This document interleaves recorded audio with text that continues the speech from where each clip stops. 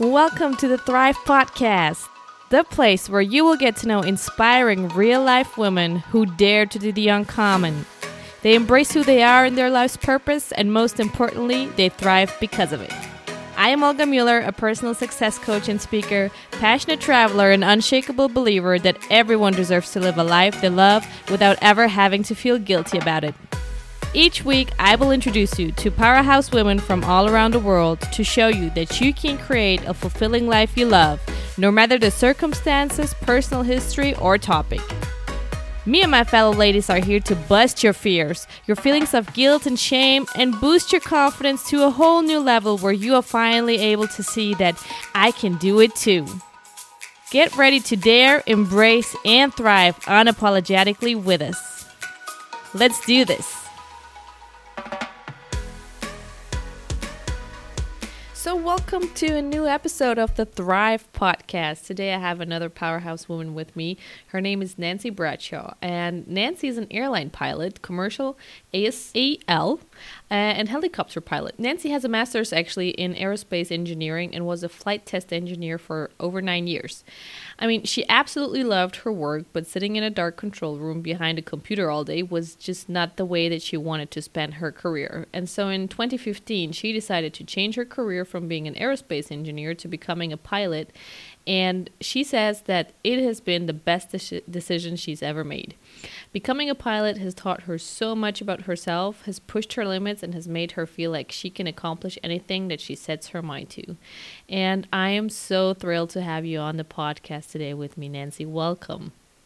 Thank you so much for having me. I'm excited to be here. Yeah, ask me. I mean, like I would probably say like a lot of the excitement also comes from, I would say, my personal childhood, because I remember that when I was little, I imagined or dreamed of becoming actually an astronaut. Like I wanted to travel into space. Oh, there you go. And at some point, I also loved like the idea of becoming a pilot, but I just know that, you know, it is so difficult, at least here in Germany, from what I've heard, you know, the tests that you have to take, let's say the physical preparation that you need, and everything just comes to even qualify to even have a chance to, you know, get into a program. It's just super, super difficult. So this is why I'm so curious to hear, you know, how your experience has been. And but I mean, it seems like, you know, your whole career has always been kind of tied to, let's say, airplanes, aerospace, flying in a certain way. So I was curious, like, did you always have that passion? Like, did you also want to be like a little pilot when you were growing up? Or like, where has that come from? Well, actually, yeah, I did want to be a pilot for the longest time as I can remember. I think what happened is when I was little, I lived in the Netherlands, but the majority of my family lived in the Dutch Antilles, meaning in Aruba and Curaçao. So then when I was really, really young, my parents would put me on a Boeing 747 to go see my grandparents. And that experience, the first time that I was on a large aircraft, you go with the flight attendant if you are flying unaccompanied as a minor. They herdle all these little children together, and then, you know, they make sure that you get on the plane on time, that you don't get lost and all this stuff, right? So I asked the flight attendant, how is it that this huge thing can take me to my grandparents? And that one flight attendant made sure that I could talk to the pilots up front in the cockpit. And she said, these two gentlemen, these people are going to fly you to your grandparents. And I was like, what? That's amazing. I will be the person that flies everybody to their grandparents. Because in my mind, everybody's grandparents lived on the other side of the ocean. Because that's, of course, that's just the way, this is the way the world works. This is what it is. So since then, I had my mindset on becoming a pilot. But just like you said, in Germany, the way it's basically the same in the Netherlands. It's really hard to become a pilot. It's very expensive, and I didn't have the means to do so. But my dad was always like, well, you can do something else in aviation, and you might get there later on in life, but right now maybe it's not something you can do. But you're smart. Maybe you can make airplanes instead of fly them. So that's why I went to engineering and then study aerospace engineering in order to be in that world, to be in aviation. And then I was lucky enough to work for the Air Force, for the Dutch Air Force, on F-16. They bought the F-35, and then basically the Air Force shipped me to the United States, ended up in California, and did my engineering on the F-35 there for another 6 years, for 9 years in total in engineering. But in the United States, the rules are completely different than in Europe. And at that point, I also had a really good paying job. So I could finally afford flight training. Now, at that point in life, I didn't realize that I was actually going to be able to do it as a job, but it was always in the back of my mind. And long story short, I basically, during my entire career of being an engineer, I was working on my flight ratings as well. So over a course of 9, maybe even 10 years, I was doing all my flight training in order to eventually maybe become a pilot. And so what happened?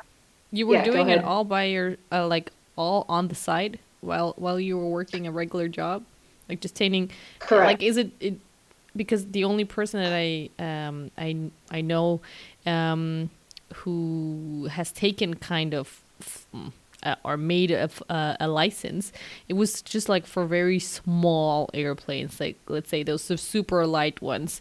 So I mean, is it even possible to take, like, let's say hobby classes for like the big Boeings, or did you start literally with smaller planes? Exactly, and that's how it works for everybody. So you start in a really small, the airplane single engine lands. You start in a 2-seater, maybe a 4-seater. And in that, you work your way all the way up to a commercial rating. And then a commercial rating, all that means is that you can fly for hire, that somebody can pay you to fly. However, you're not an airline pilot yet.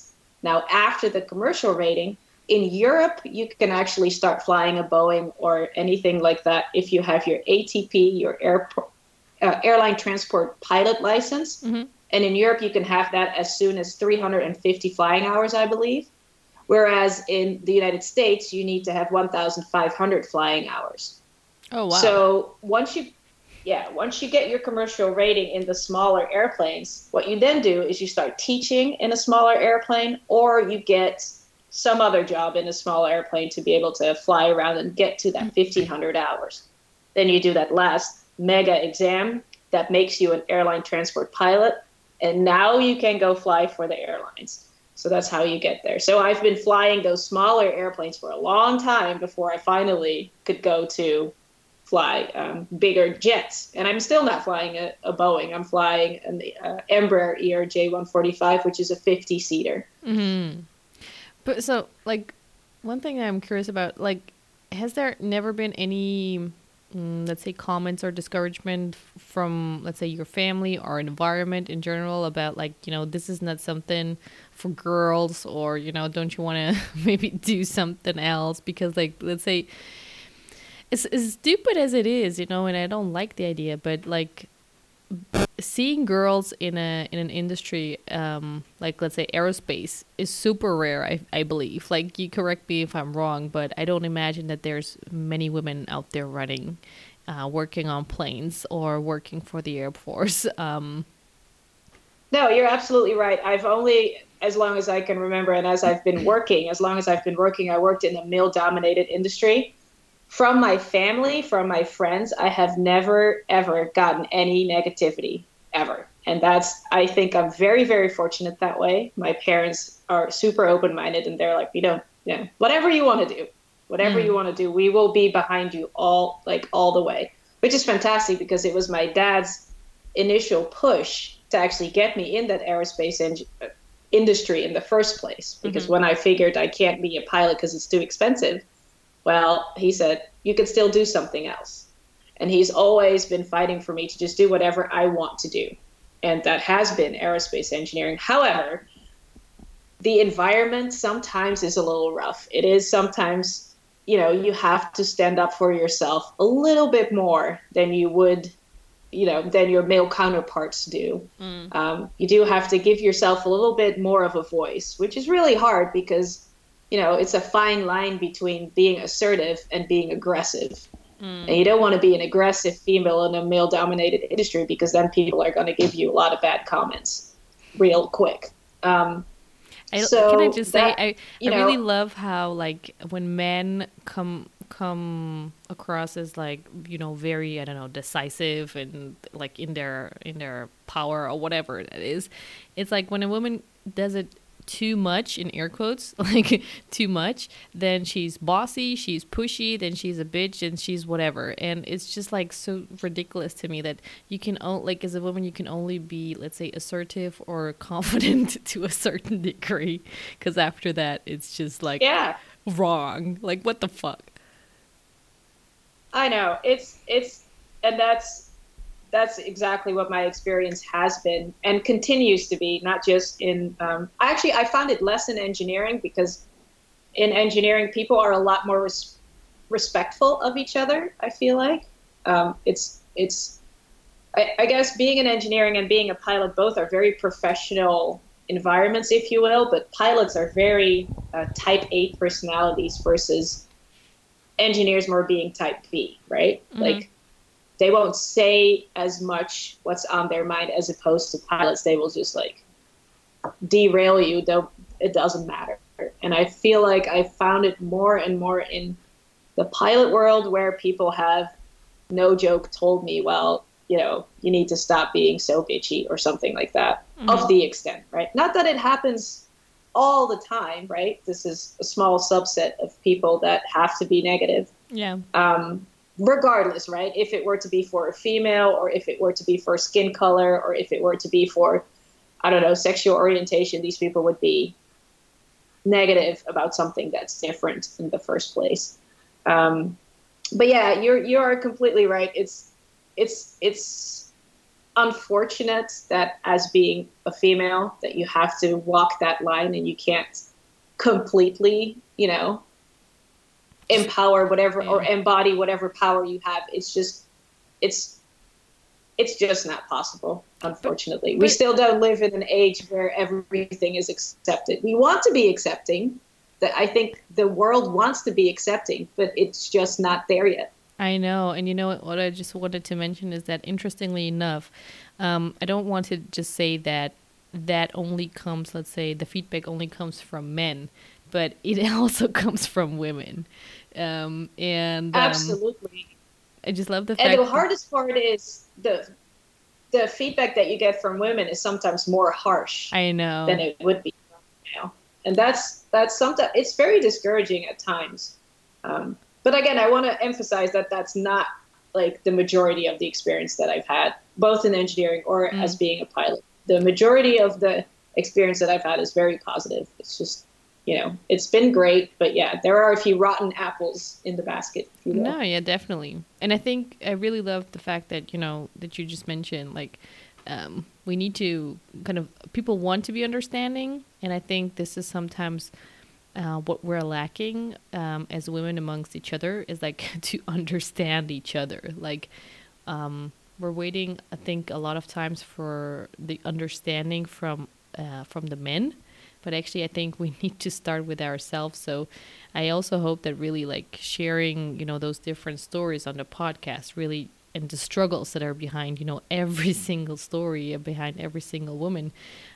Just, I mean, and we are all struggling with it, right? So just hope that it shows that, have a little bit more compassion and empathy with, with your other females, and don't be harsher on them than Yeah, you are with, anybody else. exactly. Exactly. I totally agree with you. Yeah, I feel like sometimes we are a little too harsh on ourselves That as a too. collective, Yeah. I guess.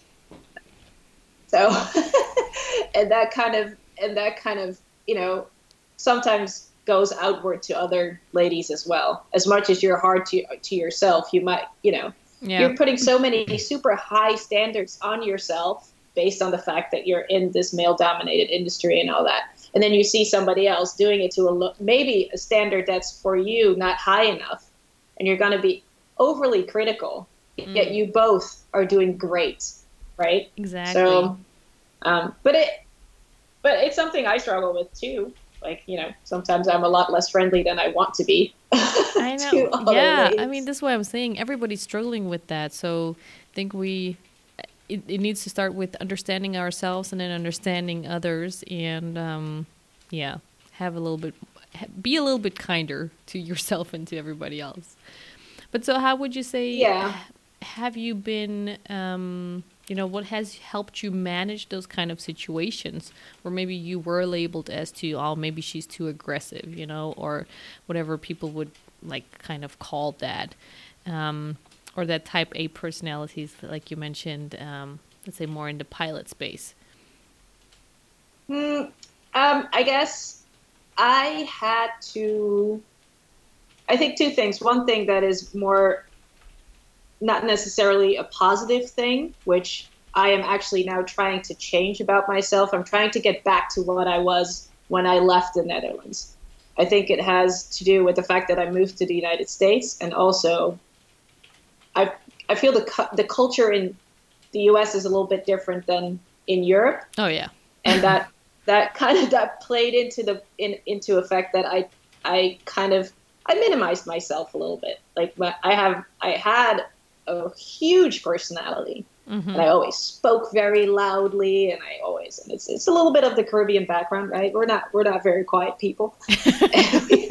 We have a big opinion, and you have huge emotions, right? You laugh big, you cry big, all that stuff. And I toned that down a lot just by moving to the United States. And then as an engineer, I've always been super confident, and I know my stuff because I know I'm good at it, not because I want to brag, but because I worked hard. I Mm. worked hard to get to where I was, and I did my job for a long time. I knew what I was doing. Um, and that wasn't a bad thing as being an engineer. However, being a pilot, I had to learn a lot, and specifically getting into being a pilot next to another job, I was doing it at an older age than other people are doing it, right? Um, so then uh, I got a lot of people that were telling me that I was being too cocky and being too confident, right? So then now not only did I minimize my personality, now I'm minimizing the amount of confidence that I have. Mm. Now, mind you, this is only an outward thing, right? Like, inside, I still know that I can do things. I still Mm. know that I'm good at A, B, and C. I still know that if you and your family come into an airplane with me, I am 100% sure that you're safe, Mm-hmm. right? Like, I wouldn't be flying a jet with 50 people if I didn't know that I can do it. Yet outwardly, you try to make yourself a little bit smaller so you Mm-hmm. don't get those negative comments anymore. And I Yeah. think that's a negative thing.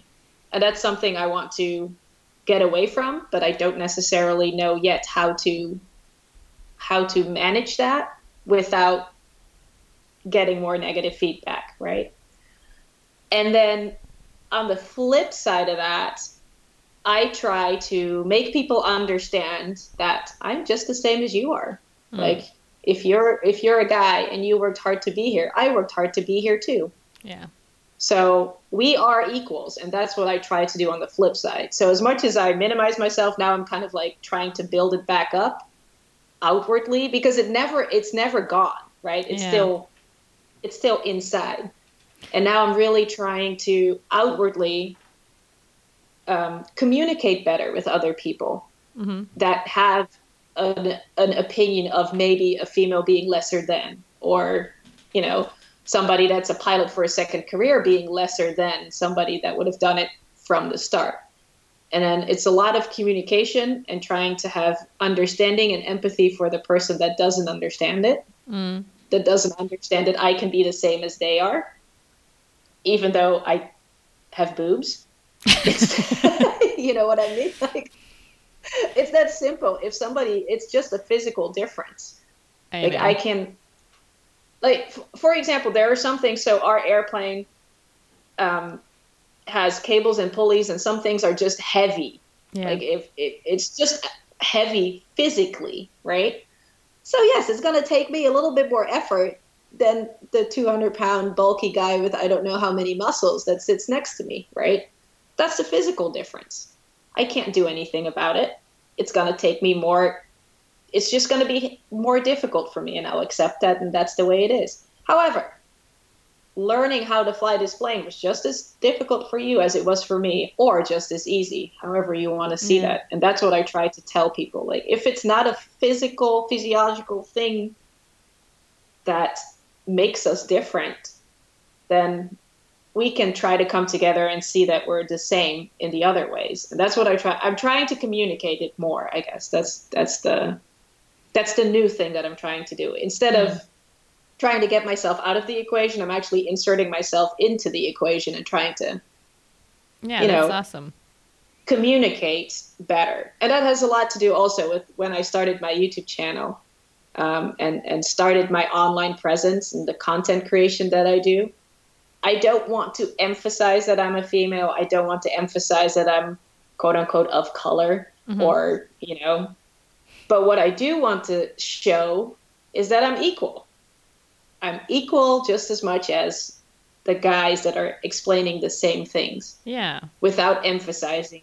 And that's what I'm trying to learn and navigate, to communicate with a feeling of equality as opposed to communicate with a feeling of difference, if that makes sense. Yeah, it makes total sense. Plus, I mean, I think the most, or one thing that we get lost so much, and I include myself obviously totally in it, is that sometimes like we take what other people might, let's say, whatever meaning they might give to a situation, whatever meaning they might give whatever to your performance or how you show up or how you behave or whatever. You could behave in any way. They would make their own conclusion. So you have no freaking control over what conclusions or what thoughts or what meaning their mind is going to make out of what it is that you do. Maybe they are like, they're so used to seeing everything in a negative way. Whatever great thing you're going to do, they will find a way to see the negative side to it. And sometimes I think it just literally helps to, understand that, hey, I'm not responsible for you feeling maybe offended or you feel intimidated. It is not my responsibility to deal with that. I'm just doing my job, and I know I can do a great job. So if you have a problem, like, there's something that you should deal with, but it's not necessarily me. If you were to do it, like, let's say on purpose, with a certain intention, with a certain like negative intention or whatever, we're talking totally different. But you just showing up for yourself, for your life, for your job, and doing the best thing like possible, like, and if people have a problem with that, this is not your problem anymore. I feel this is their problem. Yeah, absolutely. Absolutely. And a good example of that is I was flying, I flew corporate for a while in a small private jet. And I flew with a really young captain, but he had been flying for as long as I did, but he just started, right? Like, he started with flying as his first career, his first thing that he did.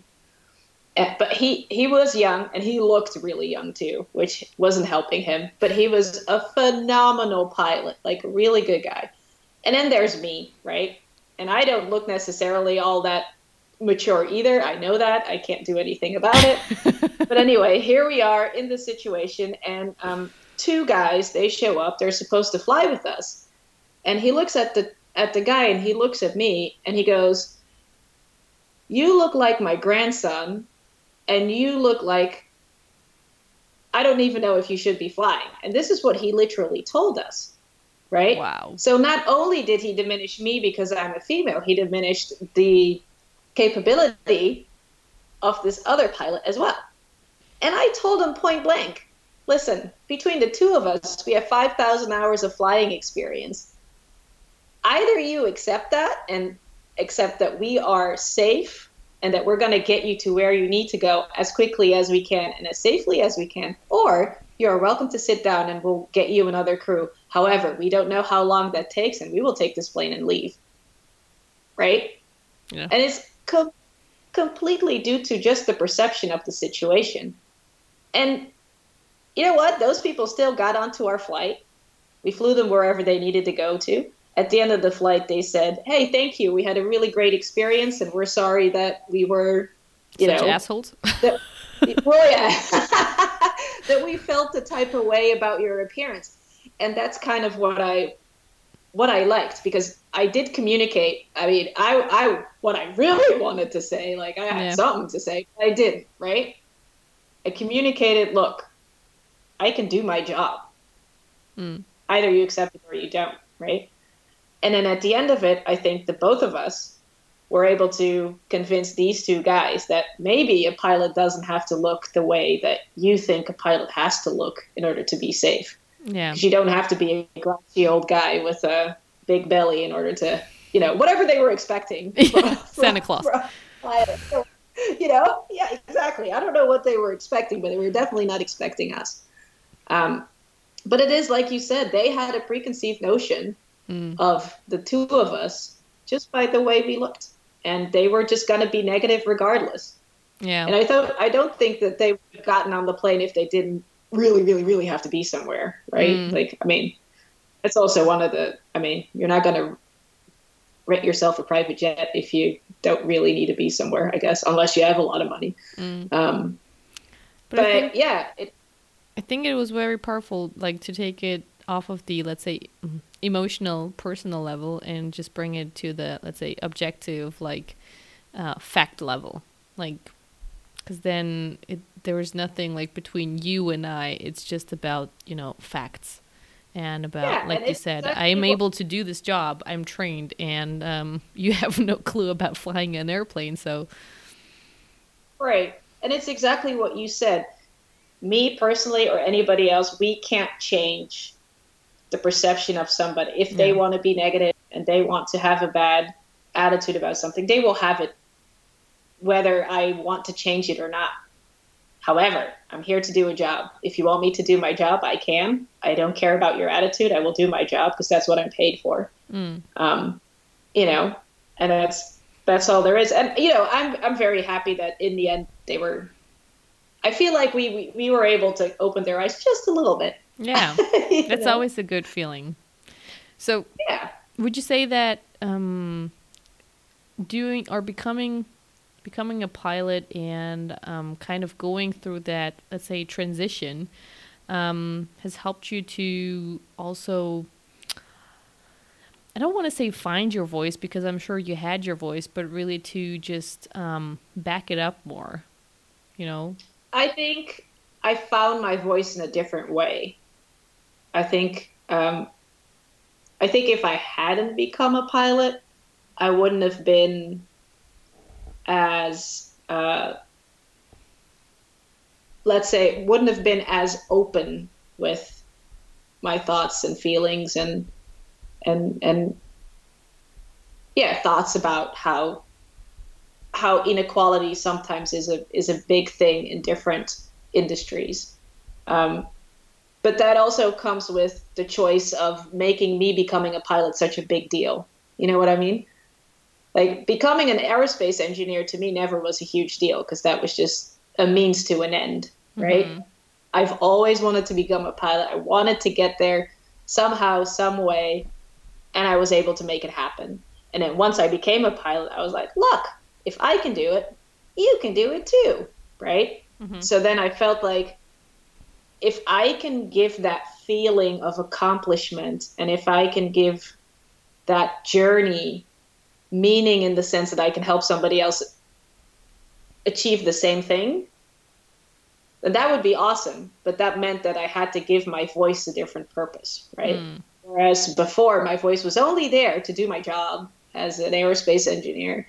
And if you're in parties and social gatherings and somebody asks you, what do you do, that you are brave enough to tell them, oh, I'm an aerospace engineer, versus, way in the beginning, I didn't even do that. I would be like, oh, I'm a personal assistant, because I didn't want to go through either the judgment or the trouble of telling people that, yes, women can do this as well, right? So then after a few years, I was like, oh, I can tell people that. That's fine. And then now, instead of just waiting for somebody to ask me, now I'm actually like going telling out there. People. Yeah, that's awesome. Going out there, yes. And it's weird because people don't understand that I'm actually a pretty introverted person. I don't Are necessarily you like to go serious? out. Absolutely. I don't like to go out in big crowds and talk and this, that, and the other. However, a conversation that you and I are having Yeah. right now, I enjoy that a lot because it still feels like the two of us are talking, Mm. right? Which means that mediums like podcasts and like YouTube and any social, or not like any, I think anything that comes with the internet, it gives me this opportunity to have a huge voice because I can reach so many people while I don't have to actually see them. You know what I mean? I don't have Why to, I'm sitting in my I don't room have, in my corner. yeah, right? Like I don't have to feel uncomfortable Yeah, to I be understand. in a huge space with people. So I think my voice has changed Hmm. over the years, and I'm sure it will change more, right? Like I, I don't know. Yeah, I think It we grow okay, with everything. So exactly. So maybe at some point in time, I won't feel uncomfortable speaking in big gatherings and with lots of people, and yeah. who knows? Well, would I you? never thought that. Yeah, Yeah. go Sorry. ahead. I said I wanted to say like I never thought that I would have a conversation with a German lady on the other side of the world about While you were living in the U.S. right, exactly. Like it all took different routes and turns in life that I had never expected, and so did my voice, my opinion, my everything changed a lot over the course of a few years. Yeah. What would you say was? I mean, what was the biggest thing that you have learned about yourself in that process? Was it just in air quotes like the finding the voice and changing the purpose of it, or what was really one thing that really struck you quite deeply? I think the one thing that struck me the most is finally actually having confidence in yourself Mm. and not other people. And this is 100% because I became a pilot, because I was flying a lot. You do your flight instruction and you're sitting next to somebody else and they're helping you out. And again, this is in those tiny little airplanes, right? And then I started flying around for fun, and I'm with friends and they have their own airplanes. I fly with them and there's always somebody with you. You have this huge crutch, right? Like if Mm. something goes wrong, this other person is going to help me out. And then in July of 2015, I decided I was going to do an air race. And that meant that I had to fly a small four-seater airplane from California all the way to Virginia. And you have to cross the Rockies and you have to fly at pretty high altitudes. Anyway, it's a small plane. It's hard to do that. I mean, it's kind of like doing a cross-country drive in a old Volkswagen Beetle, but now you're in the air 10,000 feet, right? Like it's kind of like that equivalent. And through circumstances, the lady that was supposed to do that with me, after two legs or maybe three legs of flying, she stopped. She didn't want to do it anymore. So now I had to fly all the way across the United States by myself in that tiny airplane. And it was a struggle. I didn't know if I wanted to do it. Should I do it? Should I not do it? And I decided to just go for it. Hmm. So for the next 4 or 5 days, I was flying by myself in a small four-seater airplane across the United States of America. And that was such a ginormous confidence booster because there's nobody to help you now. Mm. Like if you F up, it's just going to be you, right? You make all decisions yourself. You have to talk to air traffic control by yourself. You need to figure out where you want to go by yourself. You need to figure out your fuel stops. You need to figure out how much water you can drink because you don't want to pee. You need it like it seems super basic, and but every single decision was up to me. And I Mm. had never ever been in a situation that every single decision was up to me, because I've always worked in bigger organizations. I've always been a part of a whole, and this time I wasn't part of a whole. It was just me, and I found so much confidence in that one trip that changed the entire game for me. And it wasn't as if I wasn't confident before. I knew that I could do things, but just doing something absolutely, completely alone, that was a huge game changer, not only in my career, but also for on a personal level. It was a huge game changer. Yeah. Yeah, I can only imagine. But Yeah, it's different. I think some like I mean my equivalent to that would be like probably a very poor equivalent, but for me it was like when I went to the US for the first time all by myself. I mean it was for an internship, but literally like the only the like everything rested on the fact that I hoped that that other intern would pick me up at the airport, because otherwise I didn't have any clue like where I should go, where the apartment is, where I'm working, how to get there. I didn't know anything. I was just like, I don't know, that's the way I prepare sometimes. And I was just like, I remember, you know, I just had this idea from, I don't know, watching so much TV. You know, I wanted to go to the US for some, you know, really convincing reason. And when I was in the airplane, I was just like, fuck, what do I do if he doesn't show up? You know, I'm so screwed. But even then, I mean, he picked me up and everything went well, but then you're just all by yourself there. You know, you need to figure shit out. And I feel like we are not putting ourselves enough into those kind of situations. Or the same happened when I went to China for an internship. It's like you don't even speak the language there. It was just like, okay, if that driver doesn't appear and he doesn't have a sign with my name on it, I have no fucking clue where to go. You know, I don't even know where to call. Like, well, who do I call? I will figure it out somehow. But it's just like, this is why for me personally, that traveling experience has been like so so empowering in that sense. And this is why I would recommend to anybody to just really go travel by yourself and have that kind of experience. Absolutely. And that's why I can only imagine, you know, what that did to you. But I could never imagine like flying. I mean, because it's like a what, 5-hour flight at least? 6 hours? Oh, well, no, in a really tiny plane like that, Yeah. it's the same as driving. I don't go faster than what the cars go on the ground. Really? Really, like, and if you have a really strong headwind, it can take even longer. Like, oh my it took God. me to go from the West Coast basically all the way to the East Coast. It took me a little over a week in order to get it done, with weather and all this bad. Yeah, it was intense because, you know, sometimes at some point there was this huge storm that was chasing me across Texas, and at some point I had to make a decision. Am I going to stop and wait until the storm goes, or should I go ahead of it? So I decided to stop and wait for 2 days because I couldn't fly further. Yeah. Yeah, it's the same as in those super small airplanes. You're not going all that quick. Oh my God. It's a good thing that we talked about it. I would have thought, okay, maybe in a day you can do that. But like literally taking you 1 week going at car speed across the US, it takes a long time. Absolutely. It's the same as a road trip. It's just an air trip. And then Holy doing fuck. it by yourself, making sure that you find your way. So what would you say has then, I mean, first of all, what has kept you, you know, going? Because accumulating, let's say, 1,500 hours is like a shitload of work, I imagine.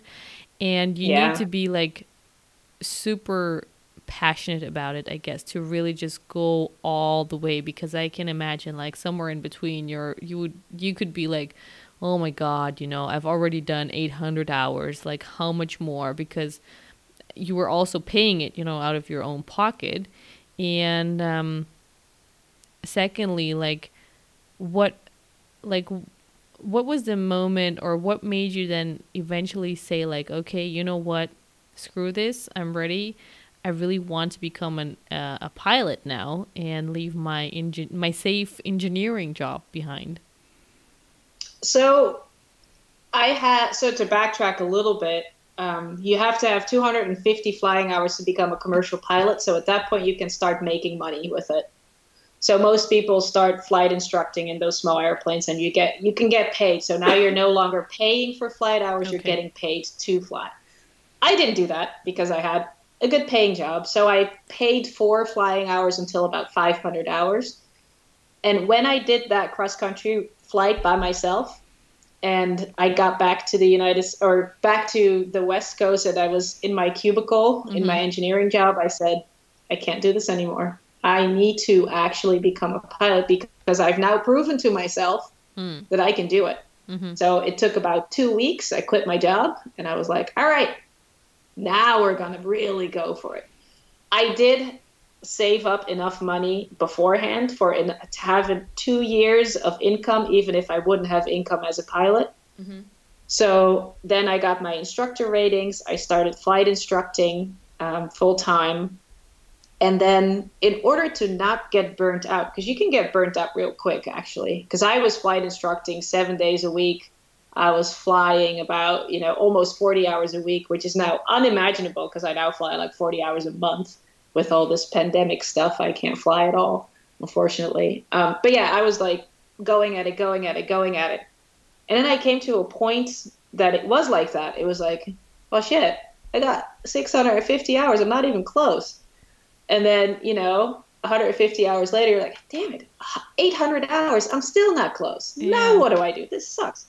So then I started thinking outside the box. So instead of just continuing and burning myself out with flight instruction, I found myself a corporate job basically flying rich people around. So then I did that for a little bit.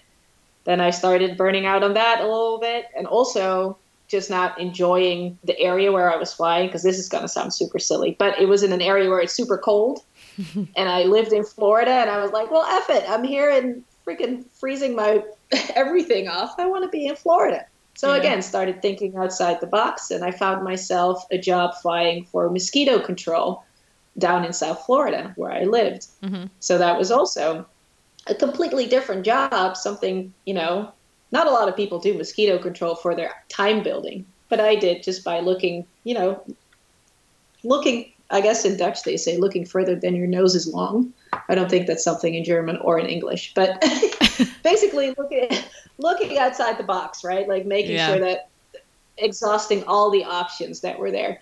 And that kept flying fun. So my advice would be, if you're for anything, right? Like if you're starting to burn out because you're doing it so much, try to find the fun in it again.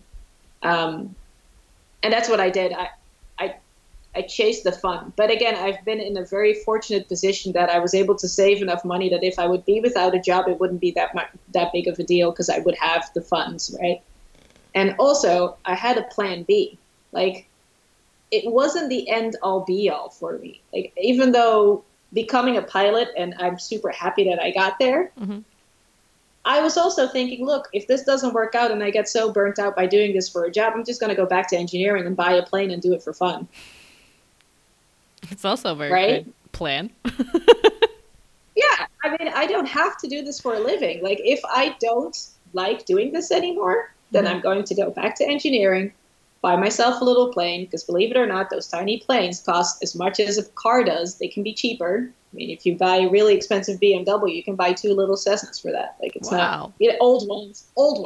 Don't get me wrong, old airplanes. But you can buy a small airplane and just putz around for fun, right? For me, the most important thing in anything I do, whether that be work, whether that be personal, whether that be a side hustle, I need to have fun. And I think lots of people, whatever they're doing, they kind of lose sight of that.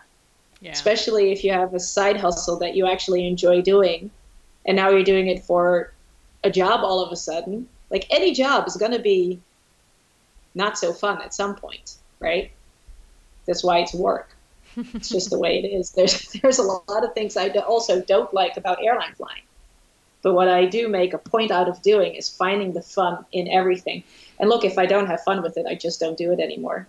And I know that I'm very, very fortunate to be able to do that. And I don't take that for granted at all.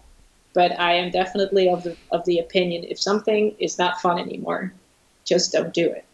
Don't, like, if you're flying so much, if you're flying 40 hours a week and instructing and just getting sick of people. Like, I have an example. I have a friend, she is flight instructing. She called me almost in tears a few days ago. And she got, how many hours does she have? I think she got 900 hours. She kind of had the same burnout point as that I had. And she's like, "Oh my God, Nancy, this student, he puked all over me." And this is no joke, right? Because sometimes you get students that get air sick and then they start puking all. It's a really bad example. But she had a horrible day, and another Yeah. one of her students made a really bad decision at an airport. Because you authorize your students to go fly by themselves, right? Because that's one of the big milestones when you start flying, to fly by yourself for the first time. Anyway, he did something stupid, and then the airport authorities, more or less, and her chief pilot were calling her to see what happened with her students. So she was completely over it. She's like, "F it, I'm done. I'm not doing this anymore. How can I ever become? Maybe this is not what I want." And I was like, "Look, you're not having fun. Stop it. Do something else for, even if it's a day. I'm not saying stop your entire career. Yeah. Just stop for a day. Take a breather. You don't have to work 7 days a week. You don't have, if somebody pukes all over you, maybe you should call it a day for a day, right? Like, Or a week. or a week, whatever. You don't have to quit altogether. I'm not saying give up, but stop and try to find the fun again, Yeah, I think you're very right. Like, and I include myself in that too. Like sometimes, for example, I get caught up in so much of the, what is it that you have to do? All the to-dos, and you're just like, you get in your hamster wheel, and then you run and you run and you run and you run. And then sometimes, you just do so much stuff and you get out of the hamster wheel and you're like, I'm still in the same fucking position. Like I haven't advanced. Absolutely. And that hamster wheel is only going to go faster and faster and faster, and you just can't keep up. And then you trip and you're burnt out, and that what? You didn't advance. You didn't enjoy the process. You were just like running behind things all the time, like literally. And it's just like we so forget about, like, in anything that we do. Like I would make that claim, like, whether that is like time with our kids, with our partner, or your job, or your whatever, your hobby, your leisure time. Like, it's not about just the to-dos or what I should or I have, but really, I love the fact, like where's the fun? Am I actually enjoying it? Yeah, and I think you touched upon something really important there. That's enjoying the journey. Whatever you're doing, enjoy the journey. And it's such a corny thing, right? It's something that's written on Hallmark cards and whatever. But enjoying the journey is just so extremely important. Like, don't just go for the gold, like the end of the tunnel or whatever you're achieving. Also enjoy everything in between.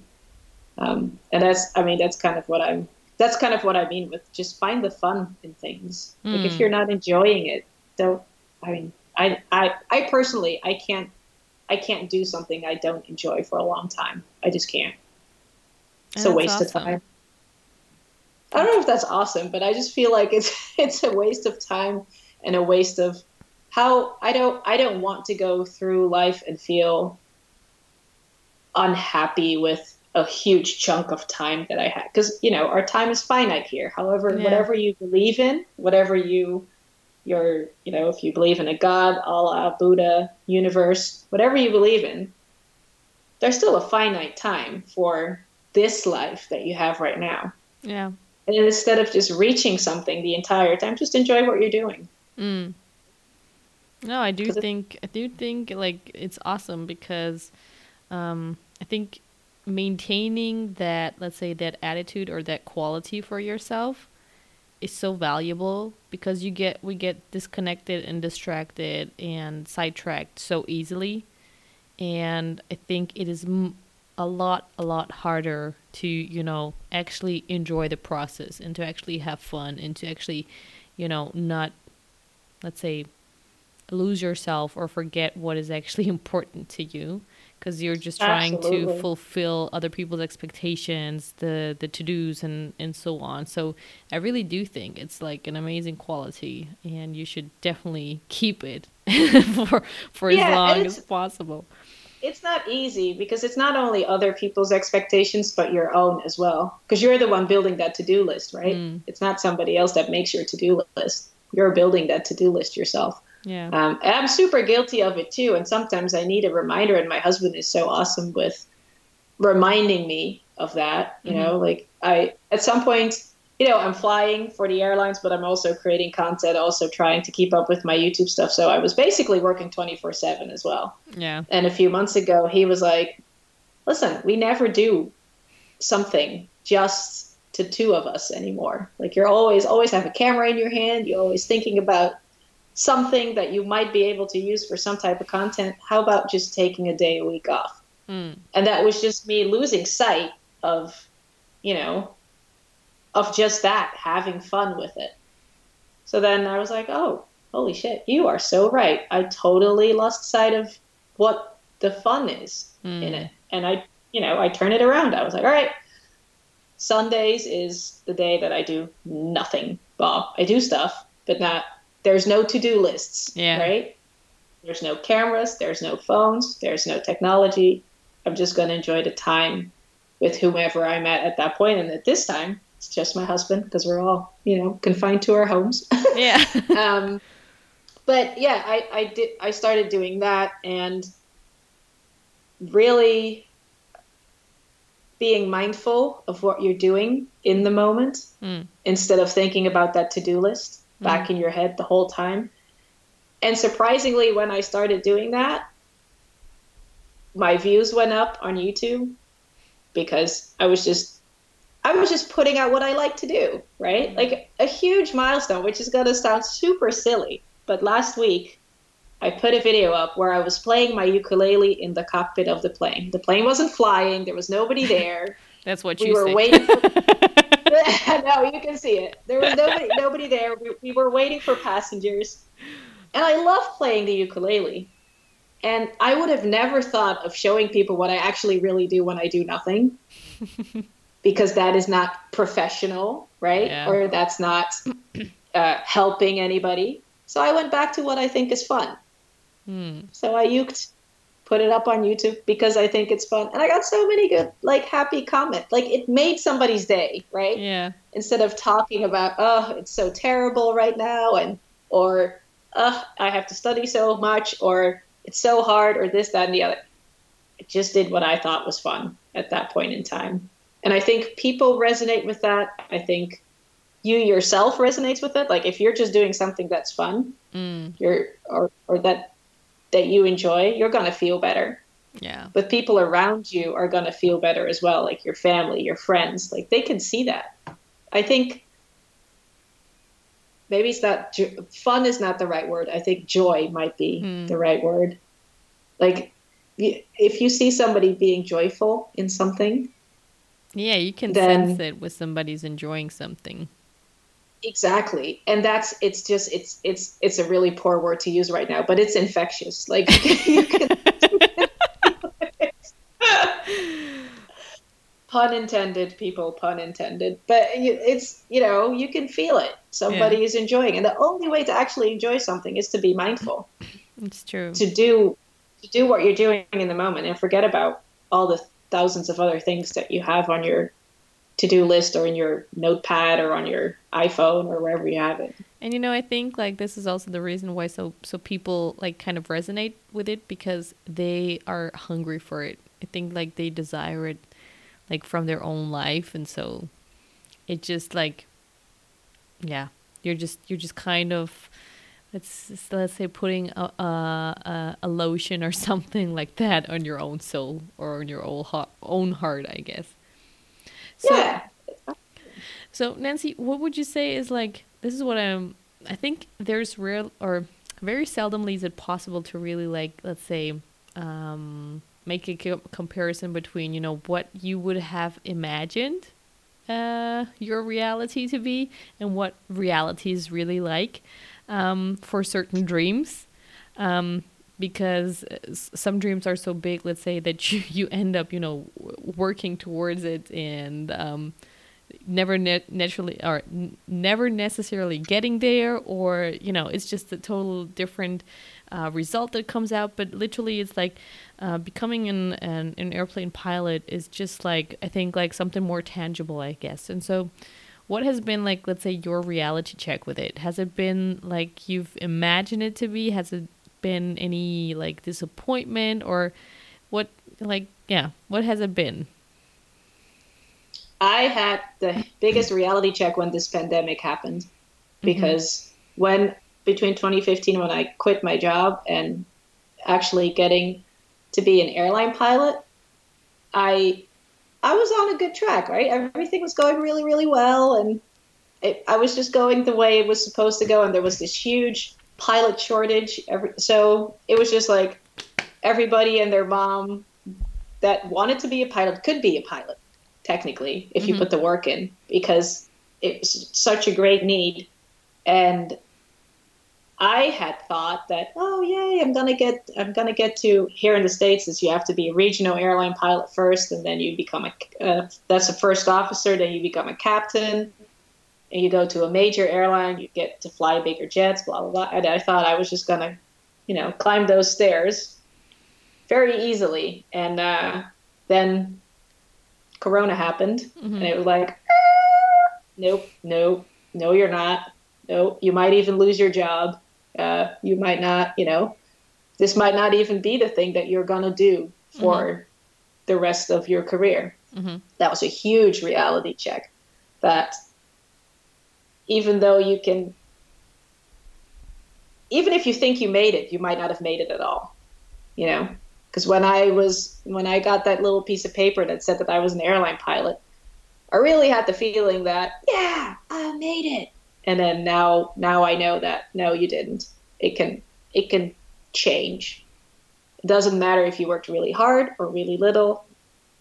You it might not happen at all. Mm. That was a huge reality check, because I'm always of the notion that if you work hard enough, you can get whatever you want. But Mm-hmm. that's not always true. Like this pandemic has taught me that, and showed me that you can work as hard as you want, but sometimes things outside of your control will might, throw a really big wrench in all your plans. And that was the huge reality check. However, I still don't think that's impossible. I still think that you can. It just, for speaking of being a pilot, Mm-hmm. I still think I can achieve what I want to achieve. It's just going to take a heck of a lot longer than I thought in the first place. Mm. So at So, some point, it. yeah. I mean, you've already mentioned it a couple times. You also started a YouTube channel, all around, let's say, this journey of yours of becoming a pilot. You give like insights behind the scenes of what it is like, important things for just people to know, what they're kind of getting themselves into, and how they can do it in a maybe more efficient or more effective way. Um, so what was actually, let's say, the motivation behind it to start it? Well, I think the biggest motivation for me was that I heard so many people say, "Oh, I'm way too old. I can't do this anymore." People that wanted to start flying as a second career. Mm-hmm. And I was like, "Well, here I am. I'm 37 years old and just became an airline pilot." You don't have to be 21 and become an airline pilot. You can still do it. And it was that disbelief of people, and them not being able to find somebody that has done it. I didn't feel like the the pilot that has a second career didn't really have a voice on in YouTube, I guess, or I just wanted to show people that you can do it, even if you've done something else in the Mm. beginning. And there were so many people saying that you can't do it, you're too old. No, that's not true. You can still do it. Even now, because now people are saying, well, the pilot industry is going to go to shit, which it is. Let's be honest. Nobody's traveling right now. Nobody's going anywhere. Borders are closed. Here in the U.S., in between states, people are not traveling. However, what do you think is going to happen when all this pandemic dust settles? I know for a fact that the first thing I'm going to do when everything is normal is go visit my parents in the Netherlands, Mm. right? This whole social distancing thing about us you know, just seeing each other digitally, people are still herding animals. We still like to be around our families. We still like to be around our friends. So people are going to visit each other again. So even now, if you're 37 now or 38, maybe you can't become an airline pilot, but maybe you can become a flight instructor and still fly for a living and have fun and still make a decent wage and still be able to pay your bills with something that you love. Maybe, whatever, you go fly packages. We have to still fly packages around. You can still do that. And there's so much negativity around, or maybe not negativity, but disbelief. Mm-hmm. And that was already when I started my channel 2 years ago. There was already disbelief in being too old, you can't do it, or disbelief in, whatever, being too fill in the dots, right? Yeah. And that's why I started that channel, because I was like, you know what? You don't have to be too ... It's whatever you feel like you can do, and this is how you do it.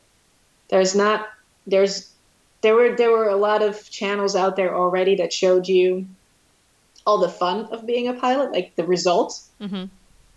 And also, in addition, I feel like lots of them just show you the really fun stuff versus me also showing you the not so fun stuff. Yeah. Which I'm not always that popular for, but I want to make it realistic as possible, right? Like if I feel like shit, I'm going to tell you I feel like shit. Maybe not in those words, but kind of, so that I wanted to give a realistic view of what you can expect as a pilot. And I wanted to give people an actual means to get there. And all people need is a little bit of a push, and then that motivation starts rolling and you'll be fine, right? Yeah. That's kind of what I wanted to achieve with it when I started. And I hope I'm achieving that. I think so. I hope so. I think it just goes for like almost for everything in life. Like when I just let's say my mom, when I hear her saying like, I'm too old, like you mentioned, I'm too old for this, I'm too old to do something new, to change my job or to whatever, or even like whatever, probably people our age, it's just like who puts those limits on you? Like exactly. Yeah. And that's exactly what I wanted to try to combat with my channel. Yeah. And I just wanted to also do it with something that I knew something about, right? I could also say, hey, you're not too old to run a marathon, which I have run a marathon, but I'm not that good of a runner to give you advice on it, right? Yeah. But I feel confident enough, and I think I have enough knowledge to tell you about flying and how to get there and not be too old to do it. But yeah, you're so right. People put those labels on themselves more than other people putting it on you, I think. Yeah, I mean, because why would you listen, right? Let's talk about, for example, the running thing. Sometimes I've done runs, right, like races, and I never win, because I just run for fun. I run for the bling. Honestly, I love getting the medals. It's really cool. I think that could be like a really good slogan. I run for the bling. I know, right? I'm going to put on my own race, and I call it I run for the bling. But I'm standing there, and I'm like, all excited to go run. And then I look to my left, and I see somebody that's clearly overweight. There's nothing you can say otherwise, right? However, that person is still finishing a half marathon. And I'm pretty sure that there's thousands of people that would say that they're too fat to do it. But they write their own narrative, right? Yeah. They say, I can still do it. And then you look to your right, and then there's a lady that's clearly, let's say, 75 years old at least. Lots of people would say you're too old to run a half marathon. But they are running that half marathon. She wrote her own narrative. And that's, a lot of people can say that you're too ... But you're the one that's making that happen. If you believe that you can, I think you can. Or at least you can try, right? Like you might not make it to the end. I've done a half marathon before, and I sprained some type of muscle, and I never could make it to the end. I think it's a bad example, but it happened, right? Yeah, but I think like this is my personal opinion, but like you mentioned earlier, like we have right now we have this once in a lifetime opportunity to live our life. And I'd rather whatever die trying to get to my dreams and make them happen, to just give up right from the beginning and then just be bitter about it at the end of my life, and just looking back in regret and resentment and be like, oh, I wish I had done that, or I wish I had done things Absolutely. differently. Like, don't wish. Just do it. And like you say, Exactly. sometimes, and this is also something that I really want to get across, it's just like, take tiny steps. Nobody's asking you to whatever, drop your career, like change your whole life drastically, go all in, or whatever that even means, but just take a tiny step. Like, time will pass by anyway, and you might as well just use it for something that you really enjoy, because you never know Absolutely. where it might end up. It might end up in a whatever, in your own business, into impacting whatever, 100 or 1,000 or 1 million people. You never know. Um, so Yeah, it's so true. And I really, really, really agree with the fact that you say take small steps. Like, you don't have to do something all at once, right? Sometimes just, isn't there a saying that how do you eat an elephant? Piece by piece or in small yeah, pieces or something like that. But it's true. Just take baby steps and then see if you like it, see if it's something you want to keep doing, and then maybe it is something, and maybe you can make it into something huge. yeah, But yeah, baby steps. It's just starting is yeah, it's the hardest thing in anything. It's starting, I think. And I also think maybe not be afraid to do something you're a little scared of. Like, mm. I have a really weird example. I love flying all day, every day, airplanes. However, I was really scared of flying helicopters. For some reason in my head, helicopters are not supposed to fly. This is the most scariest thing in the world. And I taught a helicopter pilot how to fly airplanes. And this helicopter pilot was so thankful that I could do that so quickly that he offered me to fly a helicopter once. And I was so scared. You're like, no, thank And you. exactly. And when I say scared, I say like tears scared. I'm like, no, I'm never going to do this. I can't, blah, blah, blah. All right, fast forward like a year, and now I have my commercial helicopter rating. Because after saying no so many times, I was like, all right, fine. We'll try once and see if I can do this. Right. And I got over that fear to just try. And once I got into that helicopter and I was able to hover that thing, that was such an empowering feeling. I was like, oh my God, I can do this. This is something I was so scared of, but I can do it. Right. So those tears of fear quickly turn into tears of joy of just saying, Yeah. hey, you can change. And now it doesn't have to be something drastic as flying a helicopter, right? Like, you can let's take a different example, because I feel like that's maybe a little bit of a bad example. But let's say if you're I don't know, if you want to enjoy the view somewhere and you're afraid of heights, Mm. maybe try to at least walk up to that window and look outside. Maybe that's something you really, really enjoy doing, right? Yeah.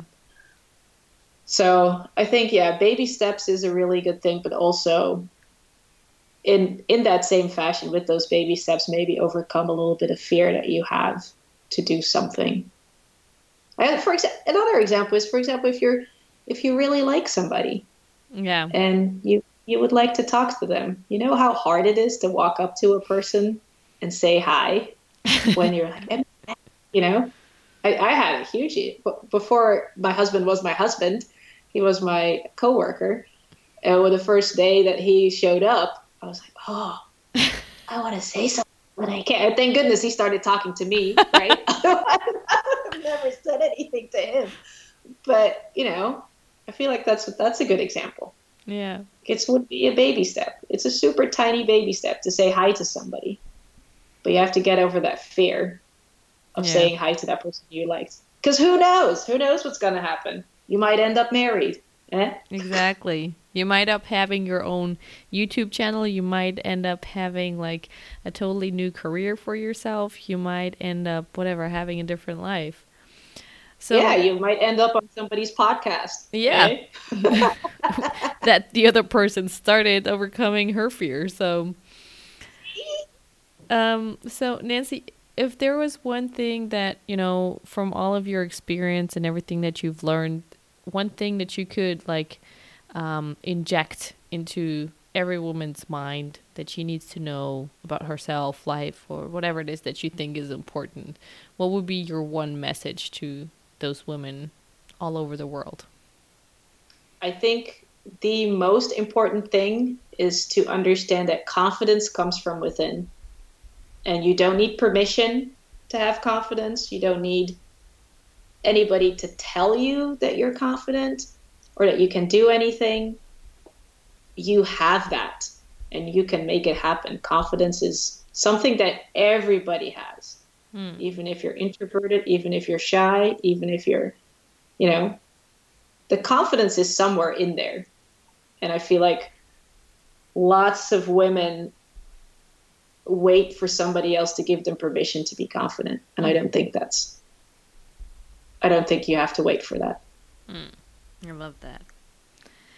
And how about yourself? If you were able to send 6-year-old Nancy like 3 pieces of wisdom from today's Nancy about her life, or what she needs to know about herself, what would those 3 things be that you absolutely want her to know?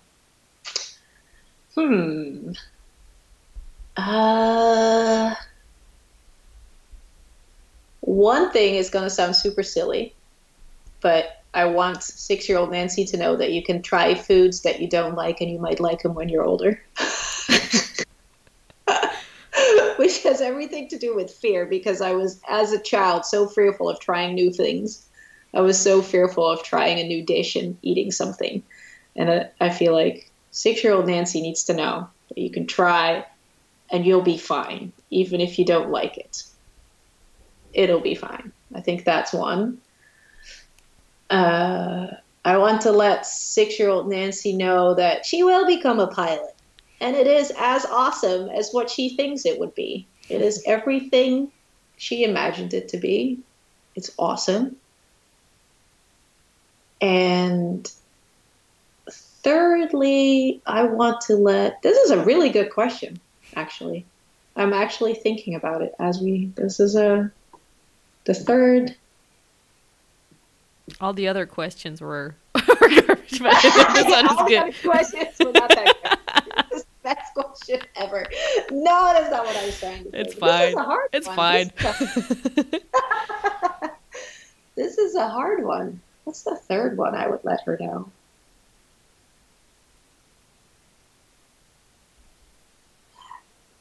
I would let her know that, I would let her know that she is going to meet so many incredibly talented and different people around the world, with emphasis around the world. Because my world was super small when I was 6 years old. It was big in the sense that I knew that I could fly to the other side of the ocean or somewhere and meet my family and come back. But my world was small in the sense that I thought I would always have the same friends. I thought that I would always know the same group of what I thought was my family back then. Mm-hmm. And that has expanded immensely. You know what I mean? Mm-hmm. Like, I met family members that I didn't know I had. I made so many great friends and met incredibly talented and fascinating people like yourself. Like, I would have never imagined to be on a podcast in English while I was in the United States talking to a lady in Germany. Can you imagine? That was not even on my radar. I think I want to let 6-year-old Nancy know that people are a lot more fascinating than she thinks they are at that point. I thought my world was small and I thought that people were boring, which sounds terrible, but that's really what I thought. Well, good thing I could contribute to like proving you wrong on that one. Absolutely. Absolutely. So Nancy, I mean, if people want to know more, we can always, I mean, it's like always an hour or a little bit longer, but I feel like still, like you can always only cover like so little, I feel. So if people want to know more or, you know, follow the work that you're doing and putting out there, where can they find you? The easiest thing is to find me on my website. It's flygoodaviation.com. And also on my YouTube channel. And it's Nancy Bradshaw, CFI and airline pilot. And just type that in the YouTube search bar. And there's a chick with a pilot uniform. That's me. Nancy, I really enjoyed our talk today. It was just like so, you know, fun, light, and I don't know. Also, so many important things I feel like we covered and messages that people need to know. And so I'm really thankful that you've been here with us today. Yeah, thank you so much for having me. I feel like we can talk for hours. This would be the longest podcast ever. Probably like 24-hour podcast challenge. Accepted. No, but really, thank you so much. And I really hope that people, you know, I always hope that people take a lot of value out of it. Thank you so much for tuning into the Thrive podcast and spending your precious time with us. If you found this episode valuable and think that others could benefit from it too, please share it with your network, friends, and family. I would also be forever grateful if you could go over to iTunes and leave us an honest review about the show. And if you have a comment, question, or topic that you would like to see covered on the show, go to olgamuller.com/Thrive podcast. So see you next week, girl. And until then, don't forget that you were meant to thrive.